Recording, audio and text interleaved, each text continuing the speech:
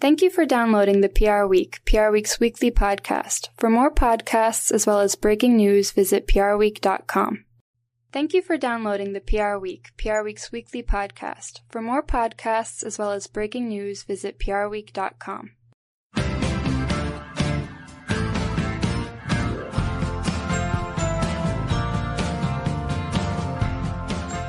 Hello and welcome to the PR Week, PR Week's regular weekly roundup of everything that matters in the worlds of PR and communications. My name's Steve Barrett. I'm the, I'm the editorial director of PR Week, and delighted to be with you. I'm back in the studio doing a podcast with my good friend Frank Washcook, who's our news director. Frank, it seems like a while since we've done one of these together. It How have really you does, been? Doesn't it? I've been well.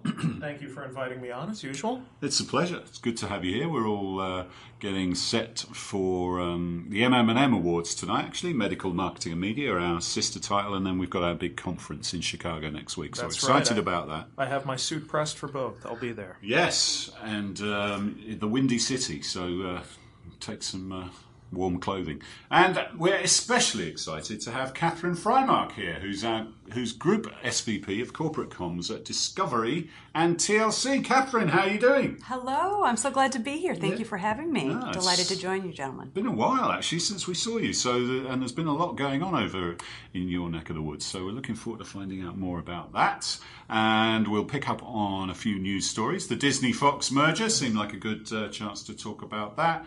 There's a survey out from the Reputation Institute, is it, Frank?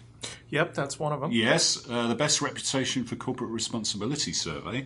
There's been another senior leaver from Burson Cohn & Wolfe, and another couple of agency stories. Helen Knowlton is separating from Group SJR, which was its content arm it acquired a few years ago, and Kext is joining up with its sister financial firm, publicist firm CNC, to make a bigger operation. So we'll get to those a bit later.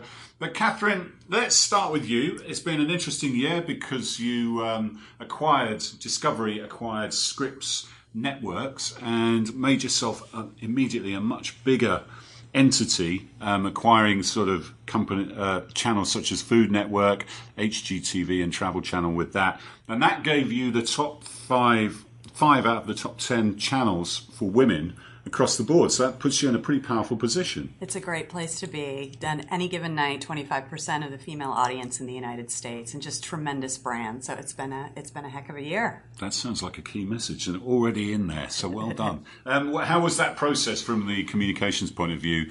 Was that the first sort of major acquisition of that type that you'd been involved with, and what were the sort of challenges, or how did you treat that from a comms point of view? Sure. So I don't know if we have enough time to talk through all of it, but it was a tremendous experience for some time. It had been speculated, suggested that Discovery and Scripps should merge together because of the like-minded nature of the brands, real-world content, quality, trusted brands. And July 31st, I think it was a year ago, we made it happen. And so it was a tremendous process. It was certainly, to your point, it was the largest acquisition Discovery had done in its 30-year history in terms of sheer volume and dollars. Other acquisitions we'd done in the past, Eurosport and others, but this was the largest, almost $15 billion.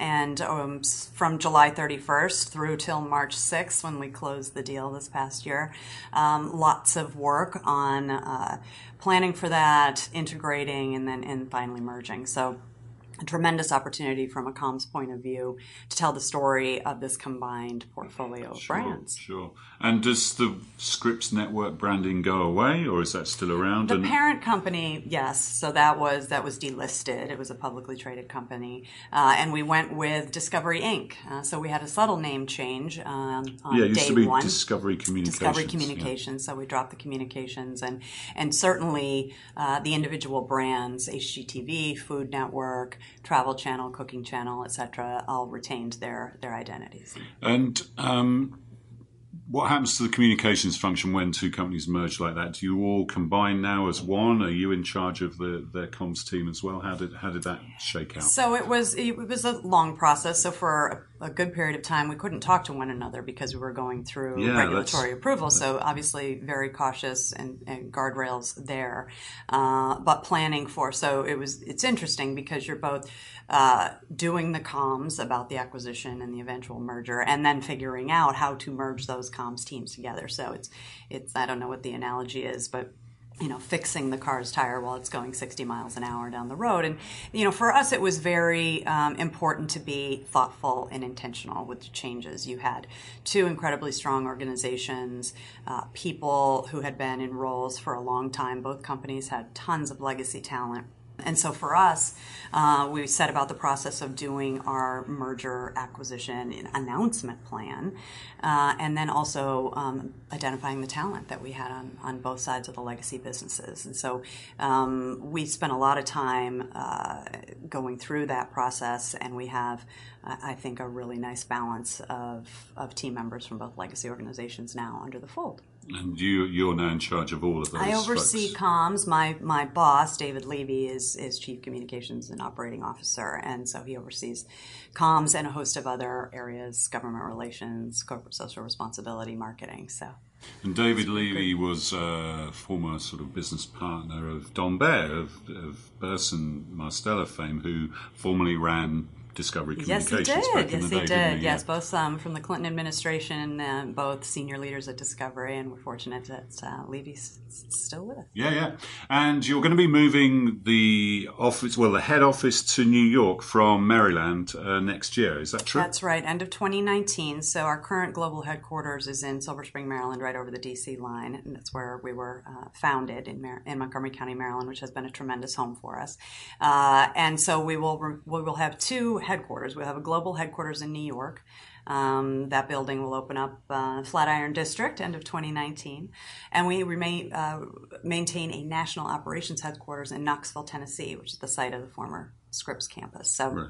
And then we continue to maintain our commitment to the Montgomery County and greater D.C. area with Technology Hub in Northern Virginia, where we do a lot of our uplink and a lot of our origination is now in the cloud, and then a small Maryland office to house certain networks that are based there and government relations, naturally.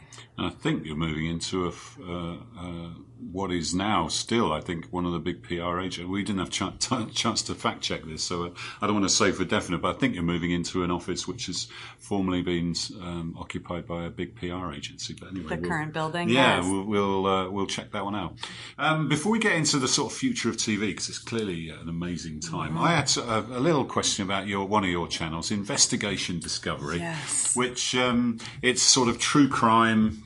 I call it murder TV. I mean, that's the genre, not yours in particular. But it's incredibly popular with women. And my better half, for sure, is obsessed with murder TV. And whenever I come in, she's watching it. And this was a sort of culture which slightly worries me occasionally, I must admit, but... you should be worried what she's watching that for. But tell us about that. That's just a really interesting subgenre that maybe not everyone's familiar with. Is that one of the top 5? It absolutely right, is. Okay. It is, so you wouldn't necessarily have had that down. Or maybe you would. I don't know. So the story of Investigation Discovery is quite an interesting one. We had the channel was originally called Discovery Times. We had a joint venture with the New York Times, and the partnership ended, and we had this treasure trove of content that new detectives and FBI files and some crime and investigation content, and so that birthed Investigation Discovery. And a gentleman by the name of Henry Schleif, who ran Court TV, came in and just put that channel on a rocket. Guilty pleasure, real crime. I think people are obsessed with it. And not only in the U.S., but crime content, it has universal appeal. It's in, nearly 100 countries in every region where we operate, different, certainly language for the local region, but it is number one for women in total day. It has the longest length of tune in all of TV, not just cable. Yeah, this is incredible. And it's true crime. I guess that's one of the things that people mm-hmm. like about it. Mm-hmm. It contains some, I don't want to offend anyone, but it's slightly dodgy. The real people are played by actors, sure. and some of the acting and the actors sometimes look a little bit more glamorous than the real people, shall we say? But it's a whole subculture I wasn't aware of, but I am now. That's for certain. No, you know all of those titles now. Yeah, and then there was another of your interesting channels is TLC, and you've got this show 90 Day Fiancé. Tell us a bit about that. Yeah, so I've been fortunate. I'm building new muscles. 18 years in at Discovery, and I'm still growing new muscles. So I've had the good fortune to start overseeing communications for TLC, which has been just a hoot. The network's been number one on Sunday nights with women for a number of series, but most notably a 90 Day Fiancé, which follows couples who are trying to bring, their fiancé to the U.S. and follows them through the 90-day spousal visa process. And it has spawned 3 spin-offs. The latest series before the 90 days, which follows couples even before they've met and started the process, just wraps up on this Sunday night. So it's been extraordinary. So TLC, ID, HGTV, a host of channels that make us number one for women. Stories for modern times, Kathleen. Yes, Stories for modern times. Absolutely. Yeah. Let's talk about the wider sort of future of TV, because even this week we've seen things like AT&T announce this streaming service. Mm-hmm. We've seen Quibi, a new mobile, I don't know if that's pronounced right, but that was my stab at it. It's short for Quick Bites. Quick Bites, yeah. Katzenberg and Whitman's venture. Whitman's new thing, and that's a mobile service. We've obviously got Amazon, Netflix, big content plays. You've got people like Walmart in the space. Mm-hmm. How does Discovery pitch itself within that environment, and how much of a threat is that, and how much are you sort of launching your own startups to sort of play in that space too? Yeah, no, it's very interesting times, as you say, Steve, and I think it shows the value, especially with the launches of QB, if that's how you pronounce it, and others. It's that content, remains king, and IP remains king. And so Discovery, for 30 years, we've owned virtually all of our content, which has allowed us to grow both in the linear world, so with all the cable carriage that we have, overseas, internationally, in 120 countries and territories, and the opportunity to take that content and press a button and put it anywhere on every screen and device. And so we've been very aggressive with both rolling out content with partners such as we announced last month a deal with Hulu for their streaming service, and in these skinny bundles, as we call them, Hulu, Sling, DirecTV Now. And so that's important both so that we get our content into viewers who choose to view in a different way outside of the TV set that hangs on the wall, and also proves the value of our content in a streaming environment and to a younger audience. So. Yeah, because kids aren't watching TV, are they, in the traditional way on a TV set? Many of them don't actually even own a TV. So if you've got an ad-supported model, that is challenging it, although there's still a lot of TV advertising being bought. Sure. But habits are changing. People are skimming through ads, watching on catch-up, they're muting the ads, whatever. But so how's it? Is it putting strain on your business model? What do you see as the future of TV advertising? I wish I had my crystal ball, Steve, but I will tell you, and bringing together Scripps and Discovery came with a lot of great new leadership. And so John Steinloff, who has run ad sales at Legacy Scripps, is now running ad sales at Discovery. And the great thing about our networks are their brands. They're actual brands that people watch, and the environments are good for our ad partners. And people tend to watch live. 90 Day Fiancé, for example, is a water cooler show. You want to watch it in the moment that's on Sunday night, so you can follow along on Twitter and enjoy it with your friends virtually. And so it's all new days with all new platforms. But one thing that we didn't touch on, we touched on the streaming deals, is also our TV Everywhere presence. And so we've been very active and aggressive in launching our content on TV Everywhere Go apps. And we have 18 brands in the TV Everywhere space, and those are ad-supported. So they add incremental ad revenue to our bottom line, but it does draw a younger audience and an audience who's more apt to be watching on their iPad than they are on the TV. So yeah, I think you're pushing on a lot of different areas. Yeah, no, for sure. And your content tends to. I think you do get people watching show after show, don't they? It's slightly addictive. The channels are sort of perfect for a Sunday if you really want to laze around watching TV or just want to veg out in the evening or whatever. Right, or catch up. Yeah. So, interesting stuff. Do you get into branded content at all, or working with, putting with companies to put things on your channel, or has that become part of what you're doing? Absolutely. Our ad sales team is very steeped in that, doing a lot of work creating content for advertisers, both using our IP and our talent and creating content for them and their brand. So that's a large part of all the content creation that we do. So you have a custom studio? Yes. Is that based in New York? Or? Yes, in New York. And a woman by the name of Vicki Neal from Legacy Scripts is running now our digital studios. So that is both digital and social content of our own, and she supports the ad sales endeavors with branded content. So Great. Terrific. So what should we look out for from Discovery over? It's coming up to the holiday period. What's the big stories for you over the next? Do you still are upfronts still a big thing for you? They are a huge thing. We just kicked off our planning process, if you can believe it. The upfronts are in the spring, and that is our main selling period. And so we're developing our content and our stories for that event. Certainly, we have all these great new brands that Legacy Discovery is enjoying working with now, HGTV and food, and I'd be remiss if I didn't talk about the holidays and Food Network. Halloween has become a big holiday for the Food Network. Thanksgiving is its Super Bowl, and so we're really, and in terms of branded content as well, that's a big play for our advertising partners. So being able to help craft the story of these brands and work with them has been a real joy. And creating this, what we're calling the global leader in real life entertainment out of this expanded portfolio has been tremendous. And finally, where you are on the program guide kind of matters, doesn't it? It does. So how do you navigate that and negotiate that with the powers that be, to make sure you've got good positions? Well, I leave that to our tremendous distribution teams, but yes, those channel neighborhoods help when for folks, maybe like us who are more apt to be scrolling and surfing on TV, but then also in the way that the streaming services are doing things differently too. It's a whole new way. But brands matter and great content matters, and so we're feeling really great about our position. Good. Thank you, Catherine. We'll speak to you later on some of the stories. Frank, let's get into those. And the first one is a TV story. It's the Disney-Fox merger. Talk us through that and developments this week. That's right. So it looks like it's going to be official at the turn of the year, January 1st, 2019. It's a really interesting smushing together of two big entertainment brands.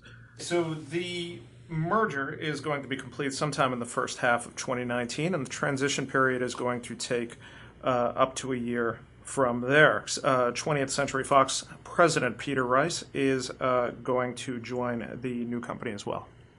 And what's the job Hope Hicks is going to get, the former White House communications director? That's right. So she is moving into the position of EVP and Chief Communications Officer for the leftover group of TV stations, the Fox Sports Networks, and Fox News Channel. So that group of properties is going to be what she's overseeing communications for. So, Catherine, what do you see when you see a deal like that going on? That's massive, isn't it? It's absolutely enormous. Obviously, you watch it with interest. Sure. What's your take on it, and how do you think it'll shake out? Will it happen, for one thing? Well, so I'm not going to predict if it happens or not. It looks like it, but no. I mean, certainly these are two huge companies. They've done a lot of acquiring and been through this before, so I'm sure they know how to do the process very well. But it goes to the point we were talking about earlier. It's the value of IP and content in traditional media as we know it, and in the world of 7 billion devices. Yeah, for sure. And an interesting new job for Hope Hicks, by Absolutely. the way. Mm-hmm. Yeah. Let's talk about this corporate responsibility survey, Frank, that the Reputation Institute came out with. Mm-hmm. What is the Reputation Institute, by the way? It's an organization that essentially measures the corporate reputation of major companies. And so this is their 2018 Global CR RepTrack 100 ranking study. And I think there's a bit of a surprise at the top, in that Google was found to be the company with the top corporate reputation. I found that a bit surprising, considering the past couple months. There was the infamous empty chair at the congressional hearings, and there was, and there are a lot of concerns. Making their point. Yeah, there are a lot of concerns about data privacy.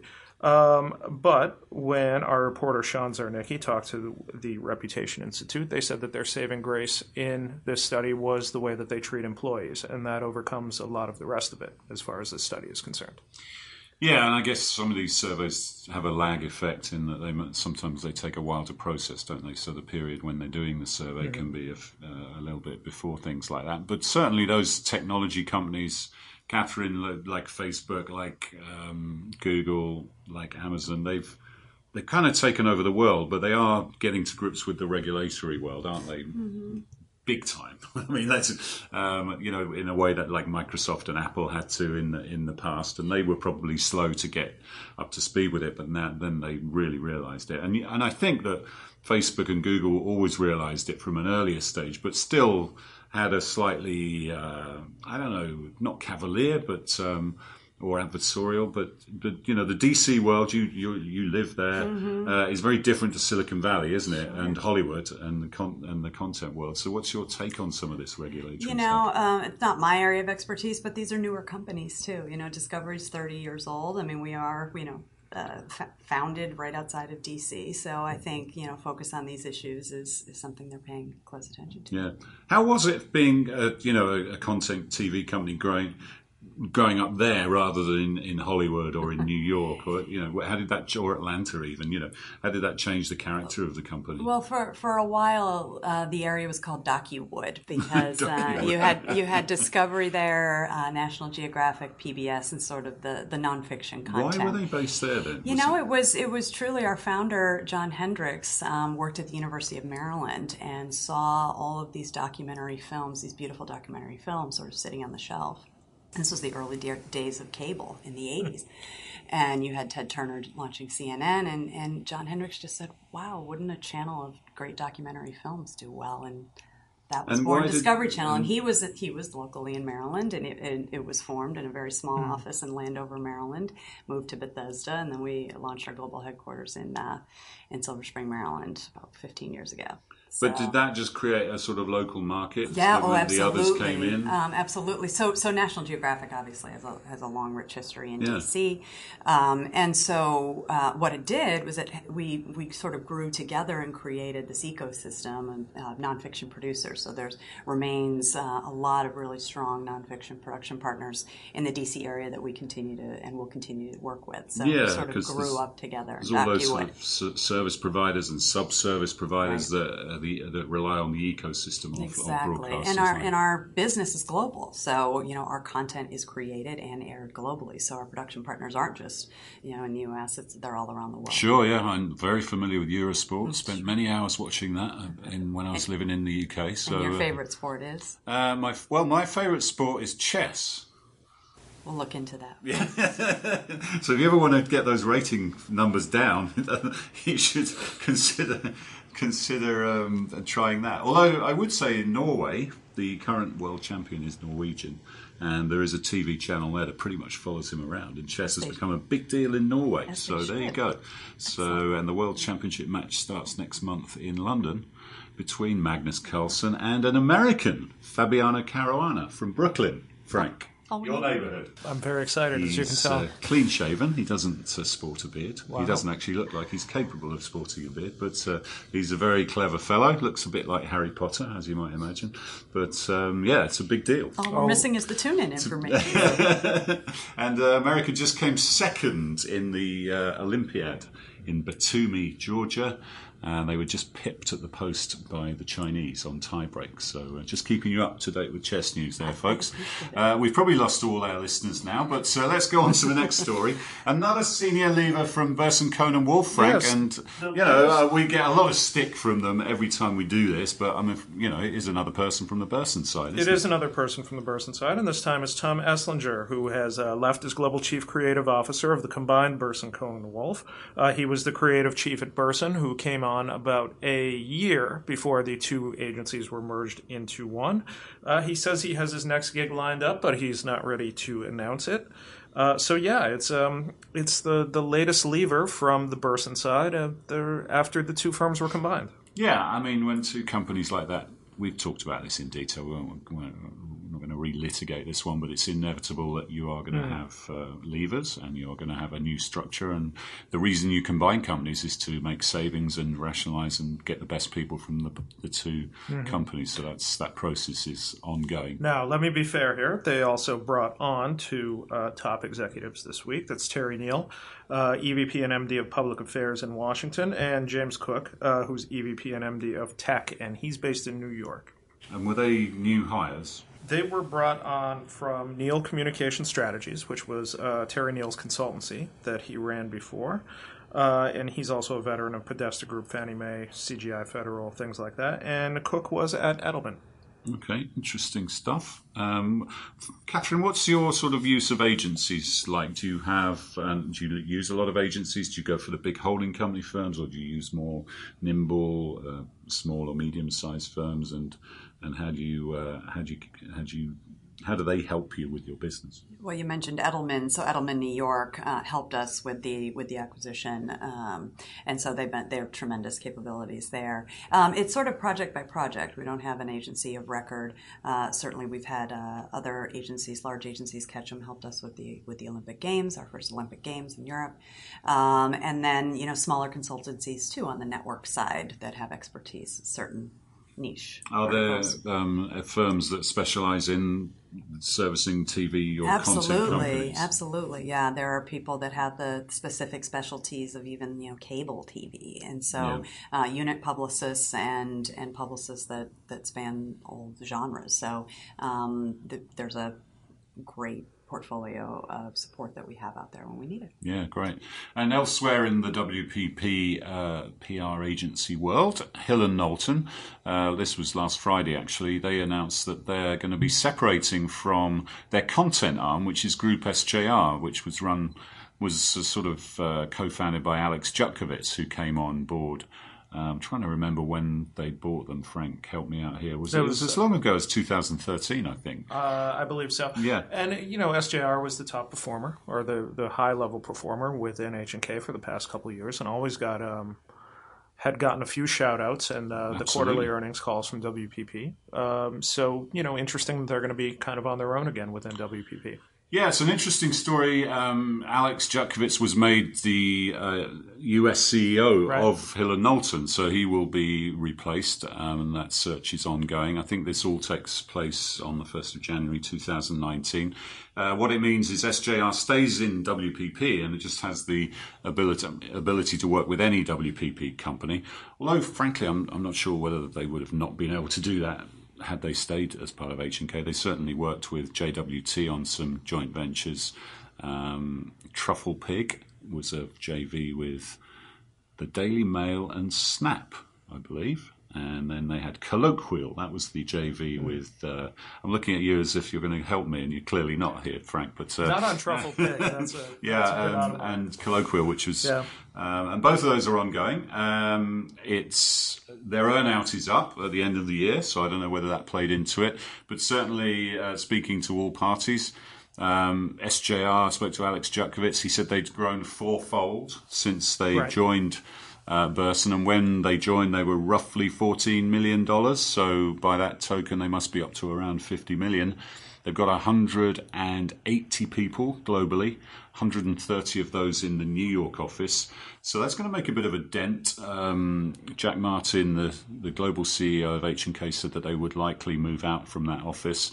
So yeah, that's going to make a bit of a dent in the H&K billings, because 50 million is a sizable chunk. Although Jack Martin did say that this wouldn't be presaging a move such as combining H&K with another WPP agency. He distinctly ruled that out, so that's not part of the strategy. So, yeah, they're separating, and also H&K has developed its own content operations since they bought SJR, especially in the UK and Europe, where they've been having a lot of success with their creative output there.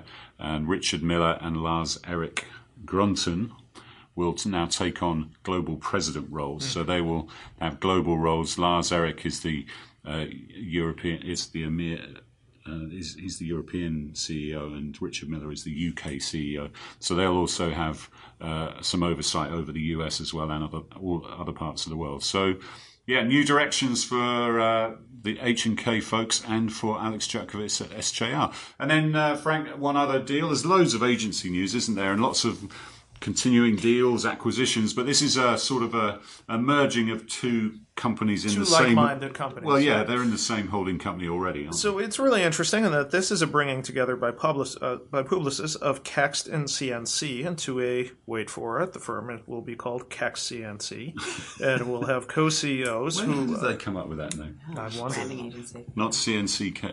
I'm kind of happy to see it because, as we know, I have negative creativity, and I'm happy to see a lack of creativity sometimes. So it makes me feel better. So they're going to be co-led by Jeremy Fielding and Bernard Meesing, who are the CEOs of Kext and CNC right now, respectively.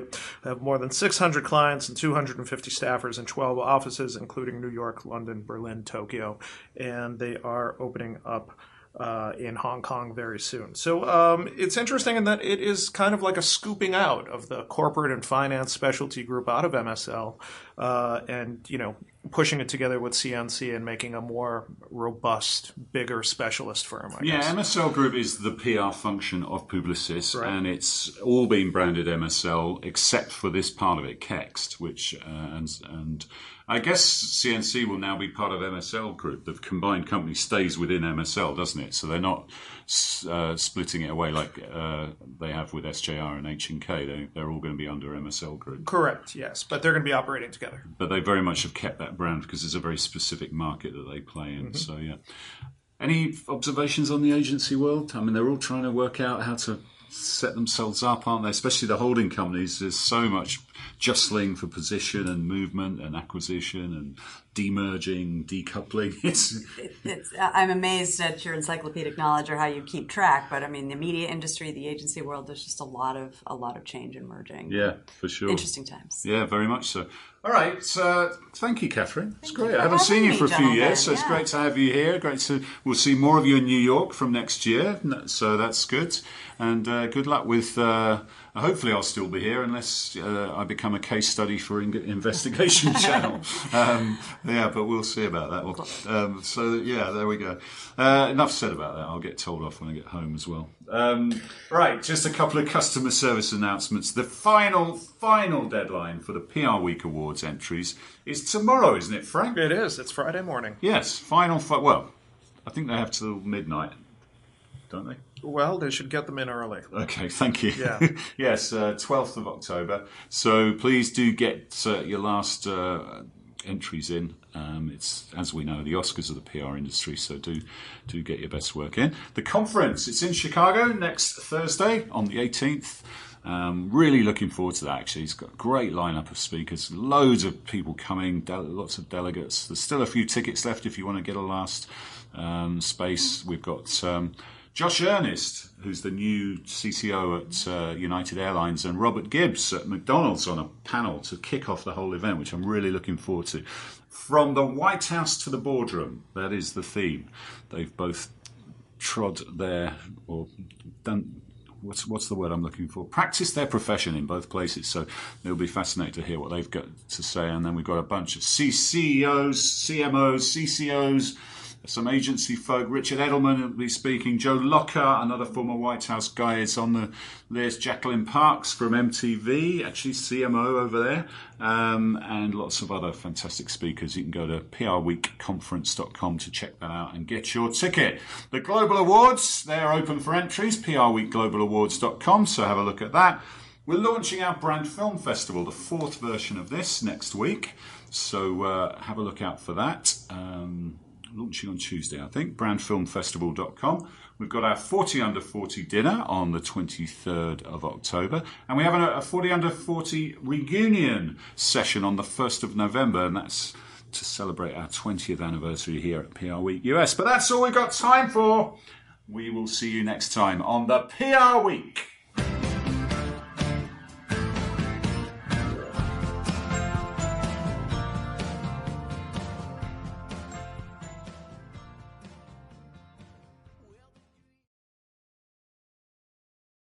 Thank you for listening to this week's episode of the PR Week. To find more episodes, visit prweek.com.